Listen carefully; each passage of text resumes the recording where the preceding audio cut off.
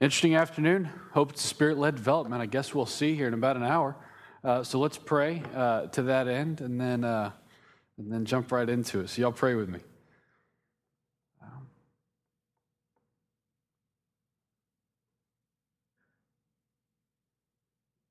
Lord, I'm thankful for our time here on Wednesday nights where we get to gather and open the Word and have fellowship with each other and worship and song.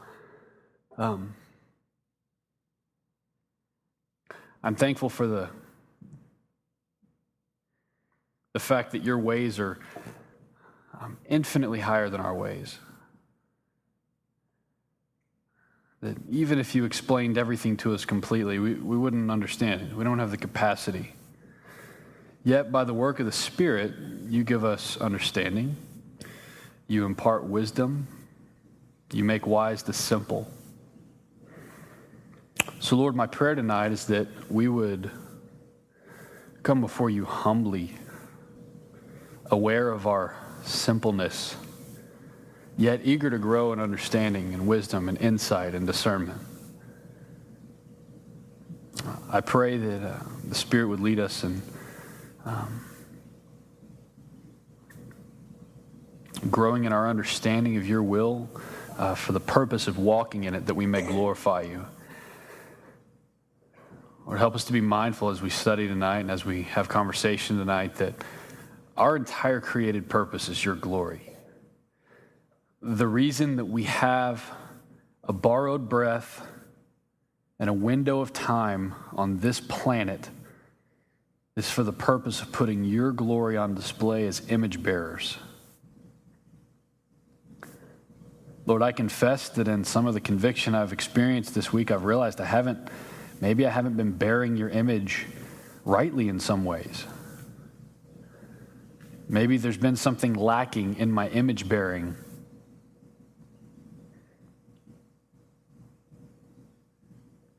If that's true for anyone else, I pray that we would allow ourselves to be challenged, not for the purpose of just getting smarter, but for the purpose of sanctification. My hope is that our time in the Word would result in a people who are being made more Christ-like. So with that, we come before you humbly, admitting and confessing that we are sinful and we are desperately needy. And it is only in Christ that we have hope, direction, and any understanding at all.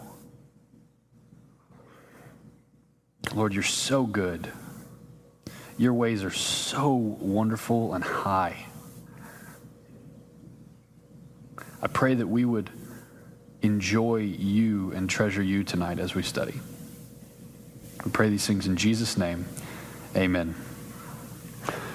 Turn to Hebrews 2. This is an Exodus study. The title will be Exodus and Dominion. This week, just thinking through some things I've been challenged on, I feel like now and again, not all the time, it's necessary for us to stop down on a Wednesday and maybe spend a little more time connecting some dots between what we're seeing in our Exodus study and our Hebrew study. It's not something that's forced. We're not forced to make connections that don't really exist, but rather, as we study our word, we see that there are so many dots to connect. And there's times where it's necessary to really purposefully, intentionally connect those dots for the sake of worship, for the sake of the glory of our great God who is putting things before us on purpose in a timely manner. So the title tonight is Exodus and Dominion, and instead of moving directly back into Exodus 31, I'd like to consider our big picture context, particularly in relation to what we're seeing in Exodus and what we're seeing in Hebrews. Included in this is some personal pastoral testimony that I'll share along the way. So here's something I want us to consider. As we hear truth that is not the norm for us in our paradigms, is our stance and position one of humble approachability? When you consider what it is you believe, and if you hear something that's maybe different from what you've heard growing up, from what you would say, this is my belief, when you hear those things, is your stance one of humble approachability? Do I allow my paradigms to be challenged, or do I immediately dismiss the one who would dare to do such a thing? I remember within the last decade having an attitude towards some theological, doctrinal principles where I was just like, nah, that's ridiculous. And I'm dismissing like great timeless theologians who just happen to differ in what they believe. There is some such thing as different beliefs within the same faith. Romans 14 explains that. Yet we're to be fully convinced is what we believe, which we'll talk more about in a bit. But I want us to consider what's our stance when we hear things that are different. I want to consider this because Hebrews 2 is really challenging me. And in fact, Hebrews 2, I would say, is even challenging my understanding of Exodus. And that's why we're taking a little time to look at it tonight. Just for the sake of interaction, has anyone else been challenged by Hebrews 2 at all? Fantastic. That's good. I'm glad I'm not the only one. Turn to Hebrews 2. We're going to look at verses 14 through 18. And then we're going to go back to Exodus at some point. Since therefore the children share in flesh and blood, he himself likewise partook of the same things, that through death he might destroy the one who has the power of death, that is, the devil, and deliver all those who through the fear of death were subject to lifelong slavery. For surely it is not angels that he helps, but he helps the offspring of Abraham, which we know from Romans to be children of the promise, not just children of the flesh, those who are in Christ. Therefore he had to be made like his brothers in every respect, so that he might become a merciful and faithful high priest in the service of God, to make propitiation for the sins of the people. For because he himself has suffered when tempted, he is able to help those who are being tempted. Now, Ben mentioned on Sunday that paradigms don't come down easy. Would anyone agree with that? I would. I agree with that. Paradigms do not come down easy. Sometimes we don't even know the paradigms that shape our lives. They can be so ingrained in our thinking and in our movement that that's what's natural. What's natural and right just kind of comes out. That can be something that's formed by our paradigms and our thinking. We have systems of thought that form our decisions about what is right and what is wrong, what is faithful and what is unfaithful, what is good and bad, what we deserve and what we don't deserve, and so on and so forth. We have these systems of thought that form those things. And I had a few conversations this week with people that I, particularly loved ones, that I disagreed with on their perspectives. And it was interesting because just the conversation itself gave me some insight into how strong paradigms can be. I have a loved one who struggles with racism. My wife and I have gone through the foster adopt process, and it's likely that we could someday adopt an African American child. It's very likely. And we had a loved one say, "Why would you adopt?" And they decided to use the N-word. Pretty shocking. And I thought, well, that's just deep-seated racism. What in the world? Your initial response is, how dare you, you arrogant fool, get out of my house. You're no longer welcome here. I hate you, which isn't very charitable. And what I realized was that the loved one that I was talking to grew up in a time where they can remember not long ago when it was just wrong to even drink out of the same water fountain as someone who was of a different color. It was just wrong. That was the life they grew up in. It was wrong to move together, to live together, for people of different colors to marry. It was wrong to even share a water fountain, and it was just wrong. That's just what they knew, and that was how their thinking developed. And so the question they were asking me was actually a pretty sincere question. But if I don't understand how deep-seated that paradigm is, I will be found completely and totally lacking in patience towards that person.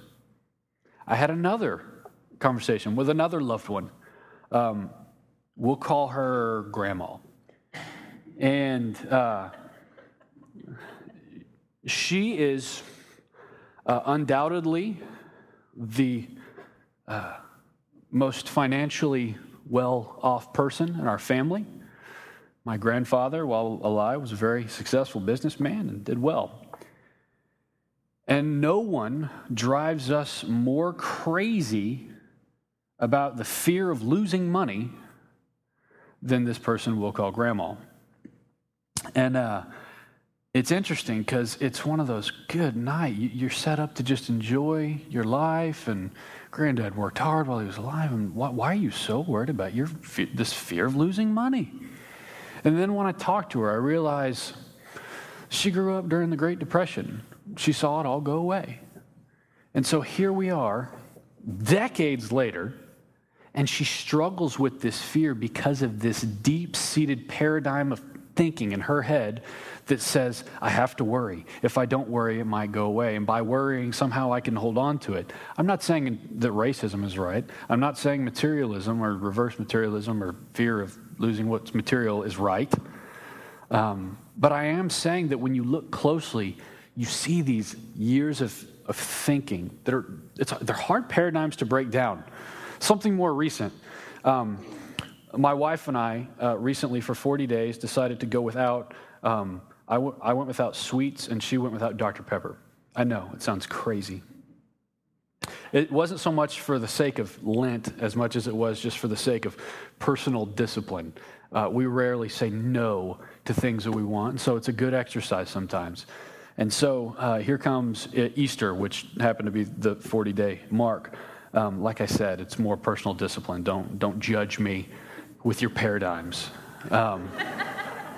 But here we are, and I'm like, well, are we going to party? I mean, we get a 12-pack of Dr. Pepper and some cupcakes? What are we going to do? And it was funny because we sat down, and here we are. We've got the freedom to have a Dr. Pepper and freedom to have... Well, I just saw you. She's right here. It's weird. It's like you... and so it's like, all right, we got the freedom to do that. But then it's like, well, it feels kind of dirty. It feels a little wrong. I mean, this cupcake is very sweet. Dr. Pepper, it's not a diet drink. It's a Dr. Pepper, and they'll make you crazy.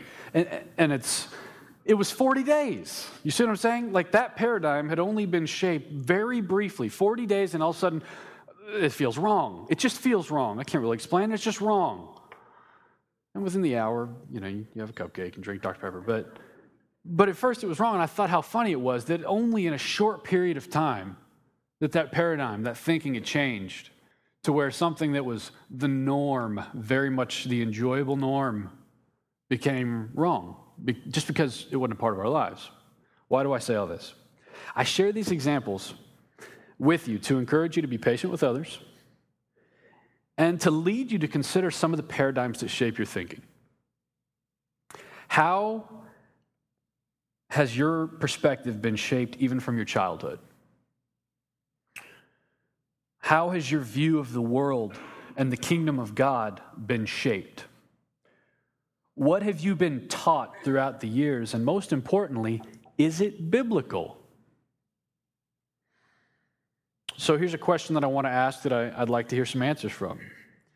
Do any of you have an example of a belief that you held for a duration of your life that was undone and exposed as wrong by the word that you're willing to share? No one will judge you. They're not allowed to now.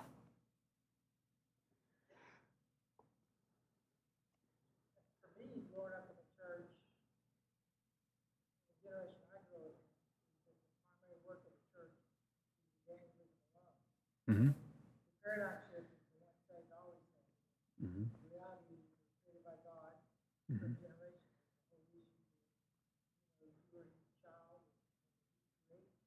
Yeah. Yeah.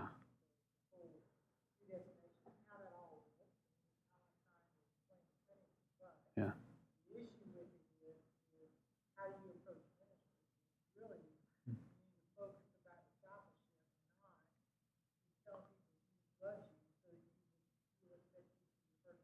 Yeah. Yeah. Yeah. That's a big one for, I think, a lot of us. I know I've experienced that. What else?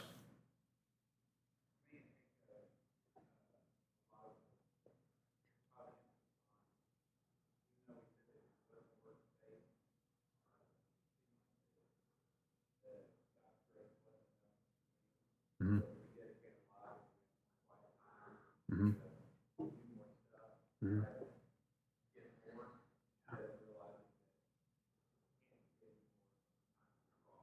Yeah. Yeah.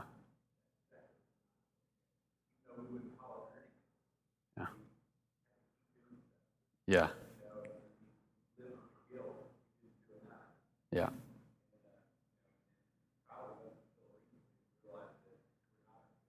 Mm. Yeah.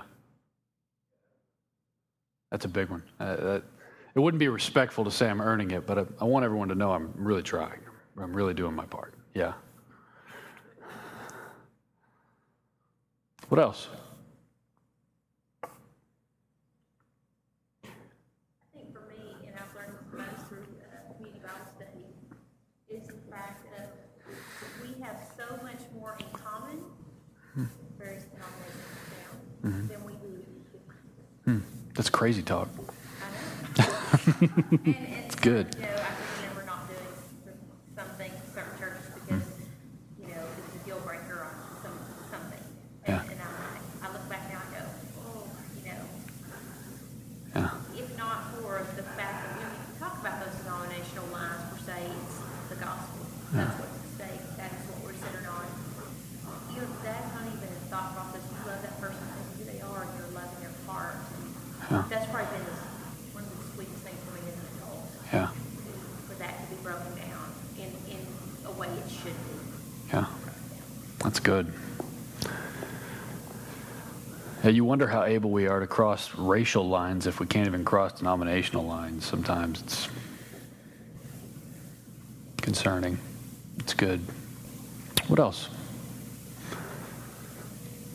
For me, it was the kids because here I am, post-story, and we received ministry for half my life, and I never really did not share around the family well. Yeah. So learning that was an incredible journey for me. And moving in it as working for a ministry. And so that was such a recent asset that really changed our household, but it was hard to change. Yeah.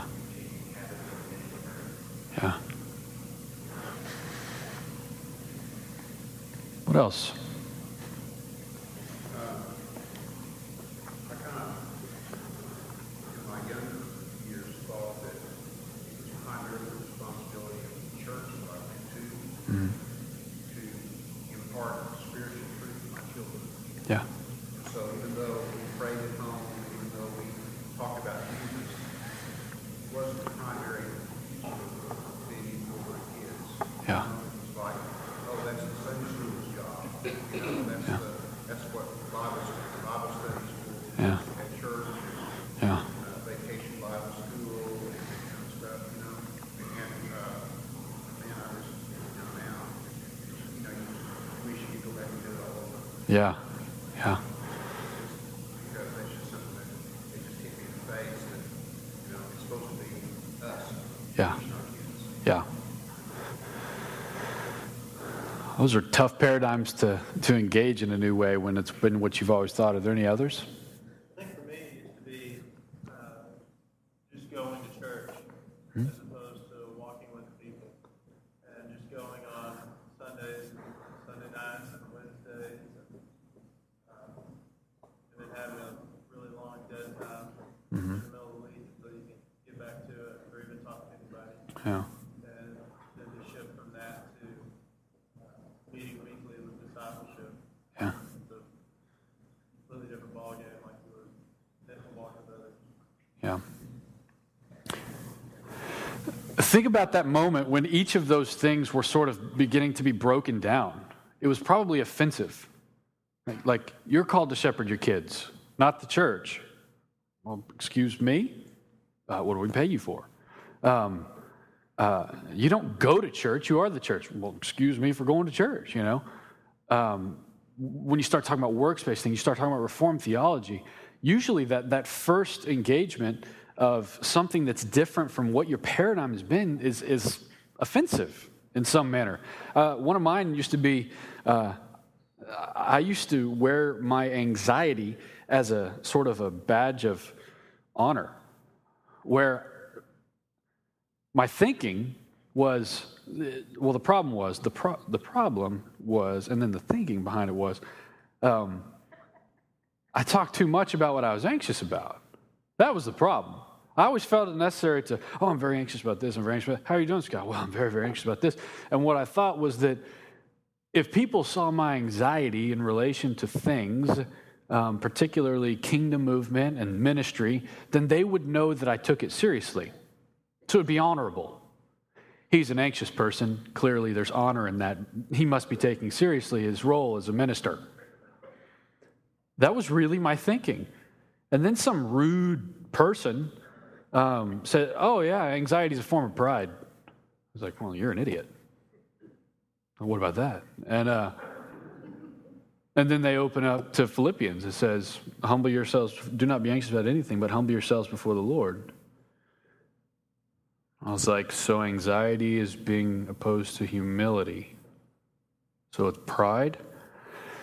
So you're telling me anxiety is a form of pride because I'm not humbling myself for the Lord? And then I'm like anxious about my pride, and then we had to work through that. But I just remember how offended I was when someone said anxiety is a form of pride. That's not honorable. And I was like, man, I'm really trying to be, for real about all this stuff. Another one, I remember the first time I heard about Reformed theology and anything of the sort. And I remember someone shared that, God is sovereign. And he's not necessarily waiting on us for things. He's moving according to his purpose and his will. And I said, oh, not my God. My God would never do such a thing. And then they showed me some verses in the Bible that's breathed out by God. And I said, not my God. I don't think. And then it progressed, and I realized when I was saying not my God, I was actually talking about an idol.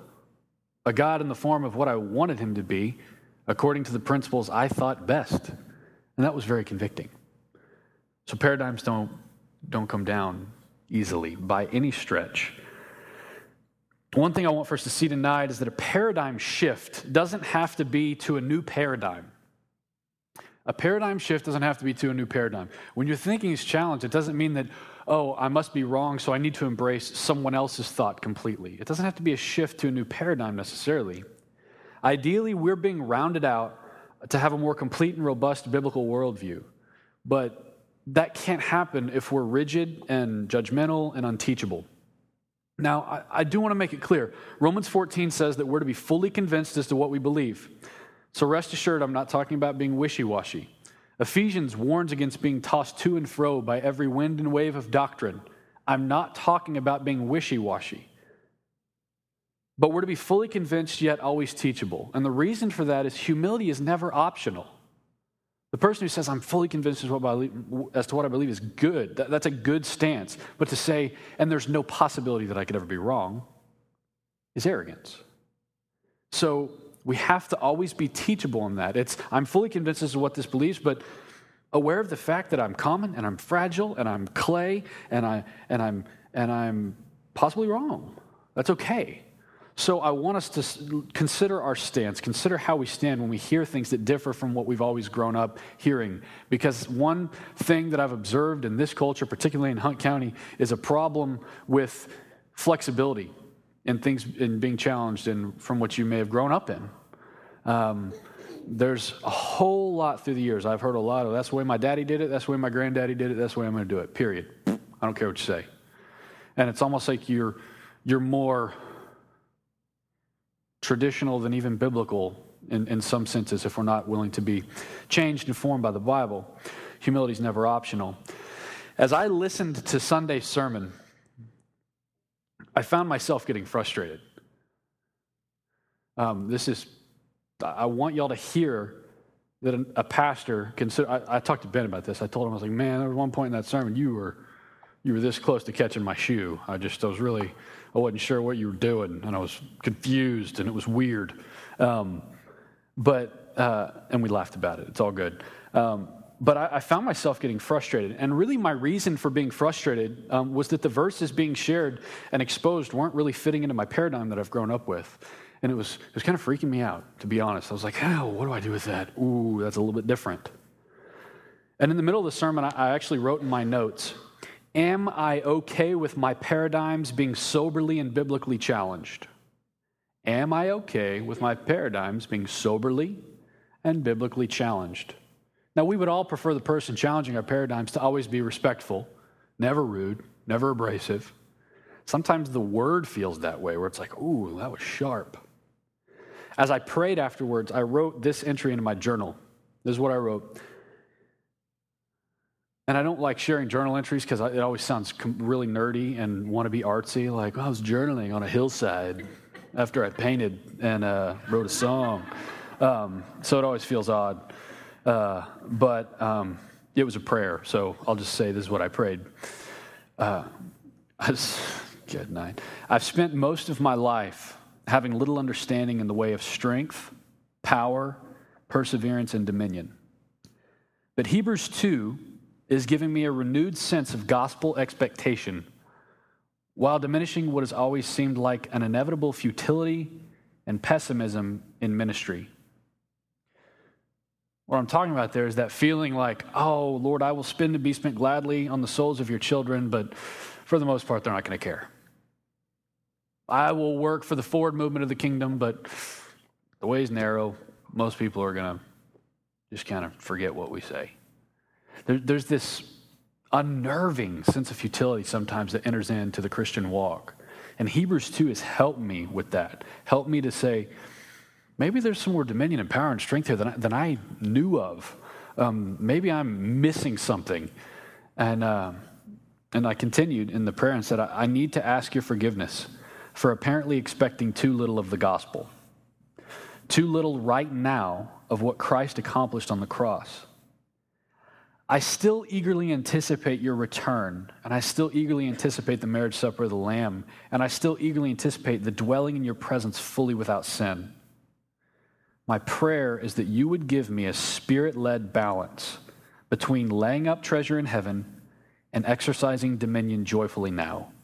I need this balance personally and pastorally. So we have this biblical dynamic that we talked about a little bit on Sunday about the already and the not yet. We have a biblical dynamic of the already and the not yet. And what I've prayed for is balance. So I want to ask the question, what if we become too consumed with the already? What if we become too consumed with the already? Health, wealth. Why is that? How could being too consumed with the already lead to health, wealth thinking?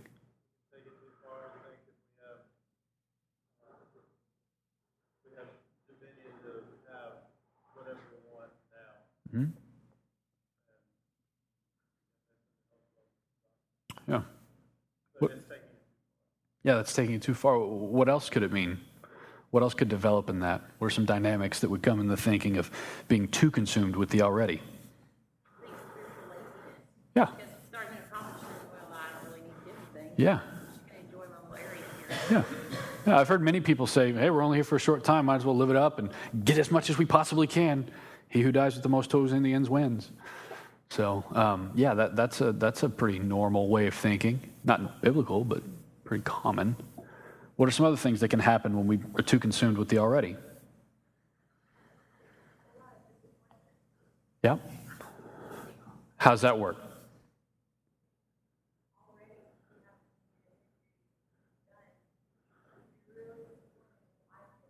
Yeah. Yeah. Yeah, when Tuesday punches you in the face and you're like, what happened? I thought I was walking in perfect dominion right now, and things were below me because I was above them, and I just got smacked. What happens now? Or real stuff comes about in your life. Pain, suffering, persecution, danger, heartache, loss. Those things are still real factors of life. So if we are focused too much on the already, when the already doesn't go as planned, that's exactly right. There's some days it'll that'll not make any sense to us at all.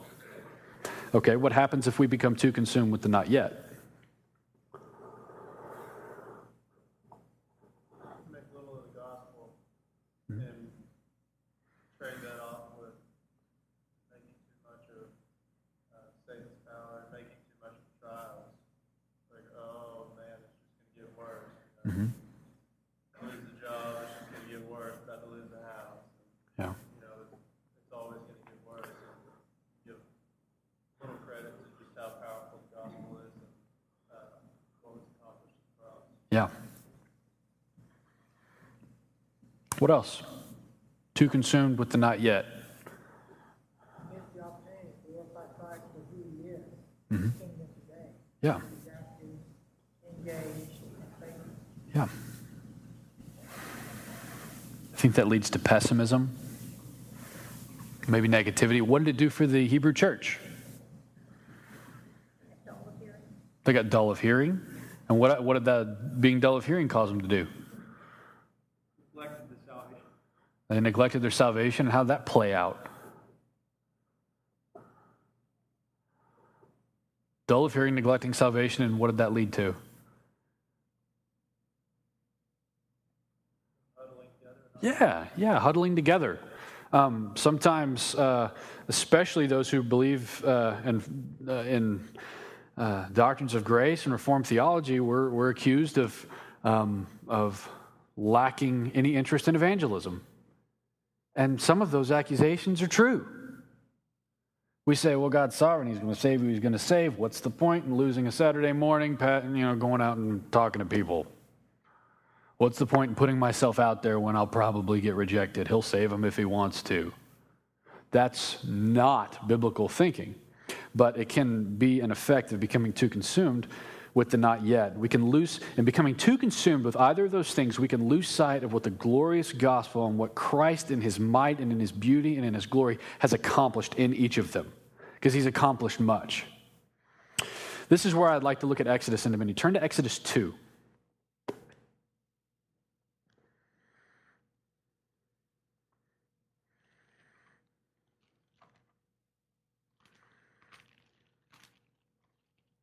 Verse 23.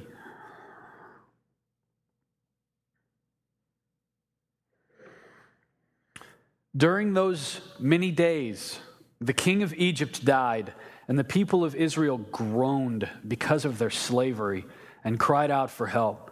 Their cry for rescue from slavery came up to God, and God heard their groaning, and God remembered his covenant with Abraham, with Isaac, and with Jacob. God saw the people of Israel, and God knew.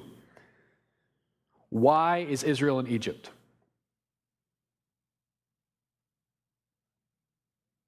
God sent them into slavery. Well, why in the world? How did that happen? How did that develop? When they originally went to Egypt, what did that look like?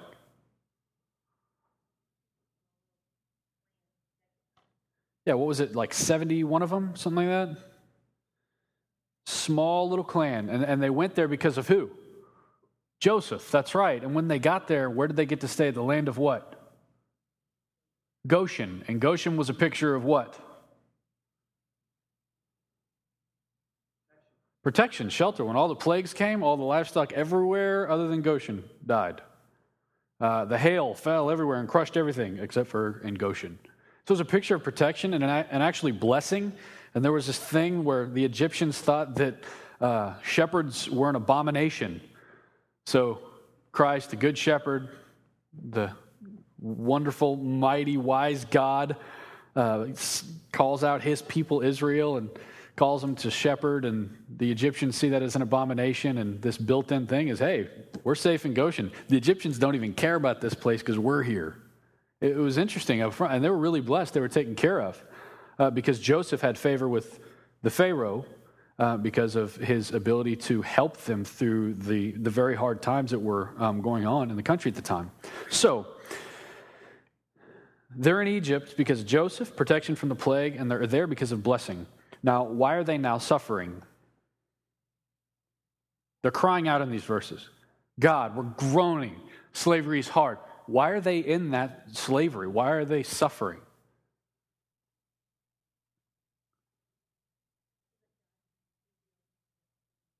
Yeah, so that God can reveal himself to a nation. But even before that, I mean, that's going to be the ultimate purpose. But why did it get this way? How did it go from we're blessed in Goshen because Joseph is awesome to crying out to God just a few verses later? Yeah. Yes, they were multiplying exponentially, taking seriously the call to be fruitful, multiply, and fill the earth. Sand, stars. Now, why were they able to do such a thing? Because of God's blessing. So they're suffering because of what? God's blessing. Okay. For most of Israel, their experience in life at this point, now we're in chapter 30 of Exodus, so we've seen how it played out, but up until this point, most of Israel have lived a life that has gone from bad to worse. They have never experienced improvement, much less dominion. At the point before God redeems them, they've never experienced improvement in life. Most of them were born into a poor quality of life. That got worse. It was oppressive and it got more oppressive. It was difficult and it got more difficult. And they were groaning and crying out to God. So most of their experiences, Israel, the people of God, drawn out, a nation of his name, only knew life that was going from bad to worse. But what was about to happen for Israel? It's not a trick question. It's very obvious. Yeah, they were being freed. They were being freed from slavery. The Exodus, hence title of book, is about to happen. Exodus. How will life after the Exodus differ for Israel from their life before? How is Exodus 2:23 different than after they leave Exodus?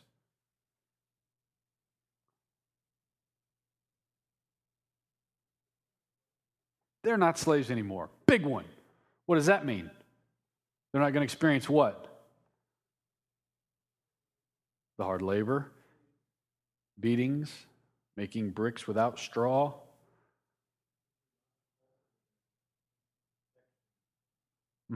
Yeah, there's going to need to be maybe some boldness and trust as they step out. How else is going to be?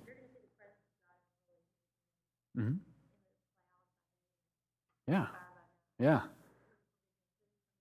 Yeah. Yeah.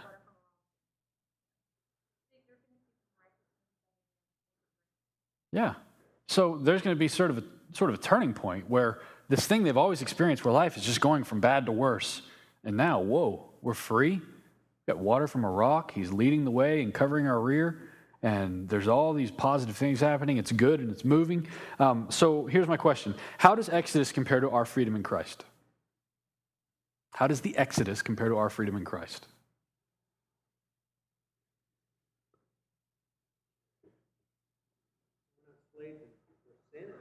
Yeah, we're not slaves to sin anymore. How else? He provided a dry ground to walk across. Yep. He provided a way. Yep. Just as they had the physical presence of the Lord, where it manifested in some different ways, we have the presence of the Holy Spirit. Yeah, we're sealed with the Spirit. Absolutely. They're called out of the kingdom of slavery into the kingdom of freedom. So we're called into a new spiritual kingdom with Yeah. the name given by the Lord. So they went from it's not good to be a Hebrew to man it's popular to be Hebrew. Yeah. But to become to a time under Christ and under his name is good to be a son of the living God under the name of Christ. Yeah, we went from being sons of disobedience like all others to heirs with Christ of the kingdom of God. Turn to 1 John 3:8.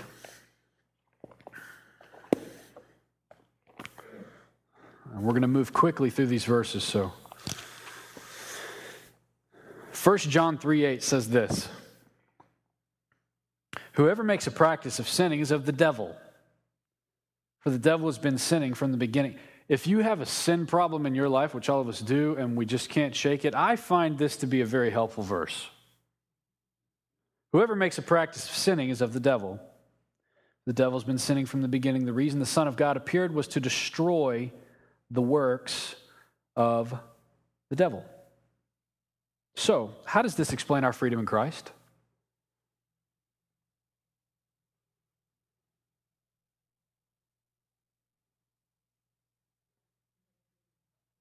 Yes, there's freedom to stop sinning. What's been destroyed? The works of the devil. That's right. Turn to John 12:31.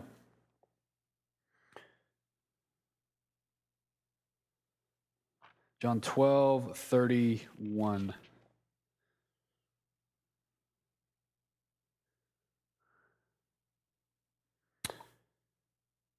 Now is the judgment of this world. Now will the ruler of this world be cast out. How does this explain our freedom in Christ?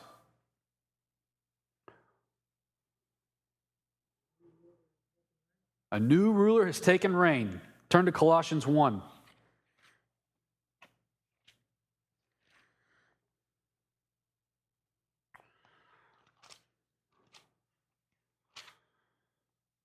Verse 18. Whoa. It says 18 through 13 on my notes. I don't think that's right. And together hold things, all him, and. So, verse 18 says, and he is the head of the body, the church. He is the beginning, the firstborn from the dead, that, and pay close attention here, in everything he might be preeminent. For in him all the fullness of God was pleased to dwell, and through him to reconcile to himself all things, whether on earth or in heaven, making peace by the blood of his cross. And you who once were alienated and hostile in mind, doing evil deeds, he is now reconciled in his body of flesh by his death, in order to present you holy and blameless and above reproach before him, if indeed you continue in the faith, stable and steadfast, not shifting from the hope of the gospel that you heard, which has been proclaimed in all creation under heaven, and of which I, Paul, became a minister. How does this explain our freedom in Christ? Reconciliation, peace, holiness, blamelessness, above reproach, stable, steady, steadfast in this life. It's not just a not yet. There's a factor of already in this. But look at verses 24 through 29. There's encouragement there, right? I mean, stability, steadfastness, reconciliation, peace, holiness, blamelessness in this life. That's encouraging, right? I want to make sure we're encouraged by that. We're all encouraged by that, right? Fantastic. Look at verses 24 through 29. Now I rejoice in my sufferings for your sake, and in my flesh I am filling up what is lacking in Christ's afflictions for the sake of his body, that is the church, of which I became a minister according to the stewardship from God that was given to me for you, to make the word of God fully known, the mystery hidden for ages and generations, but now revealed to his saints. To them God chose to make known how great among the Gentiles are the riches of the glory of this mystery, which is Christ in you, the hope of glory. Him we proclaim, warning everyone and teaching everyone with all wisdom, that we may present everyone mature in Christ. For this I toil, struggling with all his energy that he powerfully works within me. So what about momentary affliction and daily death? Those are factors too. Momentary affliction and daily death. Turn to John 12.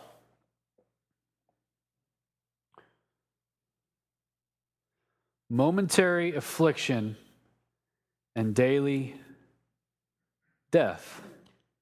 For those who walk in bold dominion with a holy swagger here on earth. It all goes together. John 12, verse 24. Truly, truly, I say to you, unless a grain of wheat falls into the earth and dies, it remains alone. But if it dies, it bears much fruit. Whoever loves his life loses it. And whoever hates his life in this world will keep it for eternal life. How do these verses define a fruitful and eternal life? Daily death. How else do they define a fruitful and eternal life? What is true life? Eternal life is spiritual. Mm-hmm. It's not the things you have, the things you do, Mm-hmm. the way you preach. Minimize what life should be. Mm-hmm.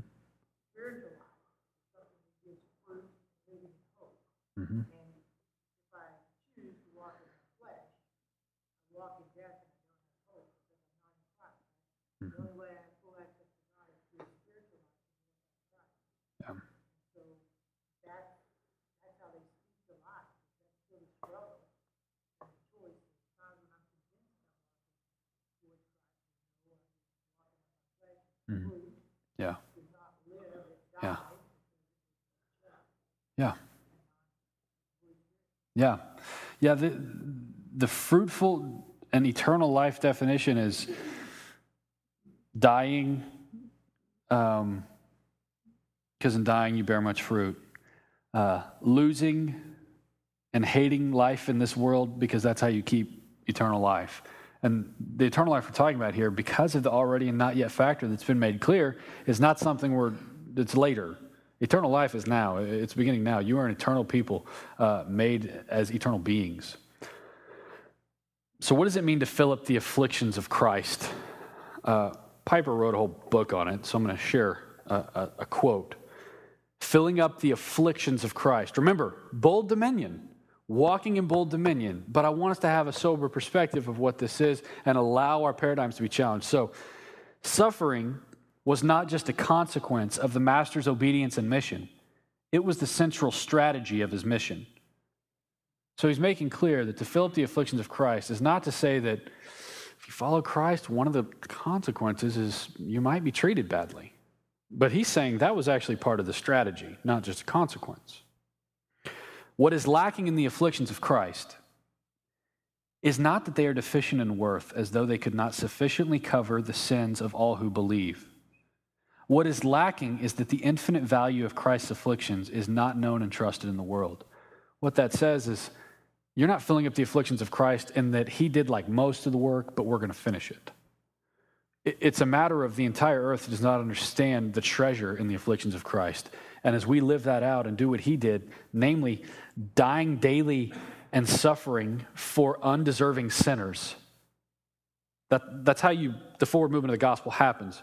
You have bold dominion that you may die daily and suffer for undeserving sinners, just like Jesus did, so that you're filling up the afflictions of Christ, that what he experienced in his affliction is treasured in the entire earth. What is lacking is that the infinite value of Christ's afflictions is not known and trusted in the world. These afflictions and what they mean are still hidden to most peoples. And God's intention is that the mystery be revealed to all the nations. So the afflictions of Christ are lacking in the sense that they are not seen and known and loved among the nations. They must be carried by missionaries, by believers, by Christians who love and trust God and walk in that bold dominion rightly, not with wrong expectation, but with sober expectation. And those missionaries and Christians and believers complete what is lacking in the afflictions of Christ by extending them to others. So bold dominion, while encouraging and frankly invigorating. I feel like I've had a fire lit under me for ministry in what I've read in Hebrews 2. Bold dominion, while invigorating and encouraging, does not aim at ease. It does not aim at ease. We don't say, well, I'm going to exercise this bold dominion and get a little more comfort up in this world while I'm here. That's not the aim. That's not the purpose. Turn to Matthew 10.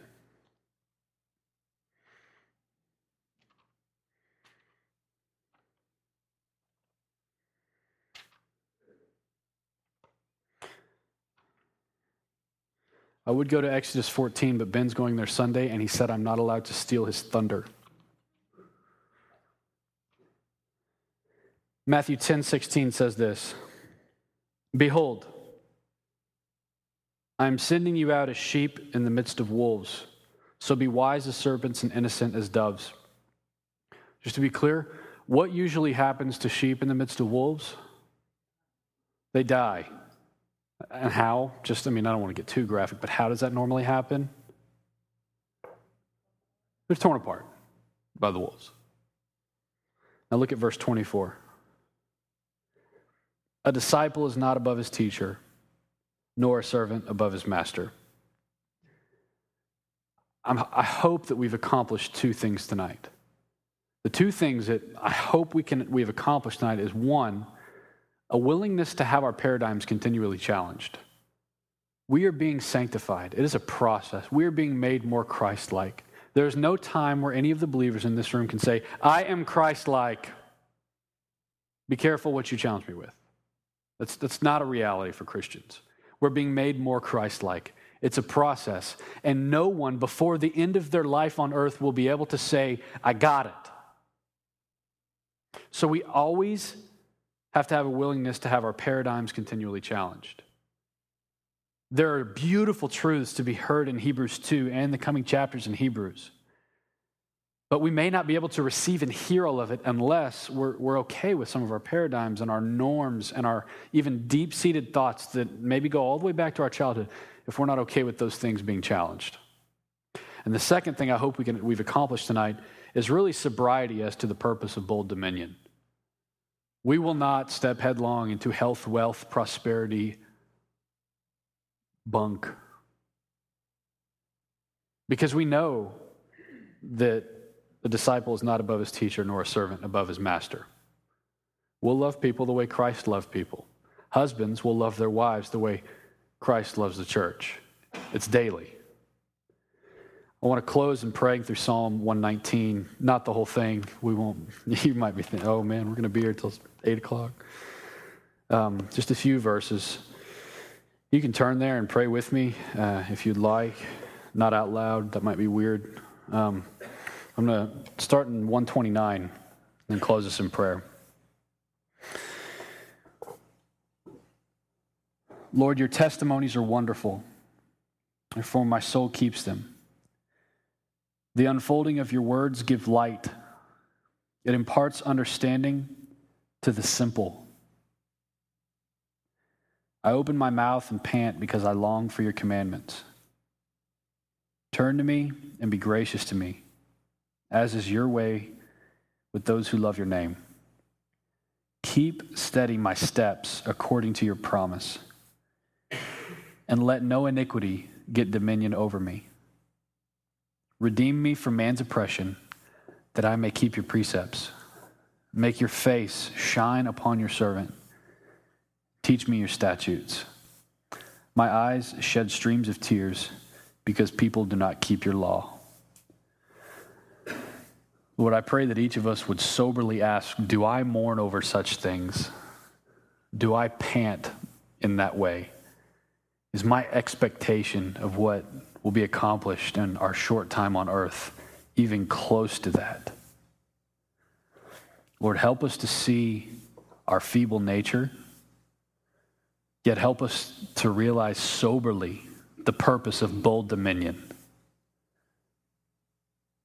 For me, for most of my life, I have not walked in that kind of power and strength and dominion. And I confess that in front of everybody tonight. But Lord, I ask that you would equip us to walk in it rightly.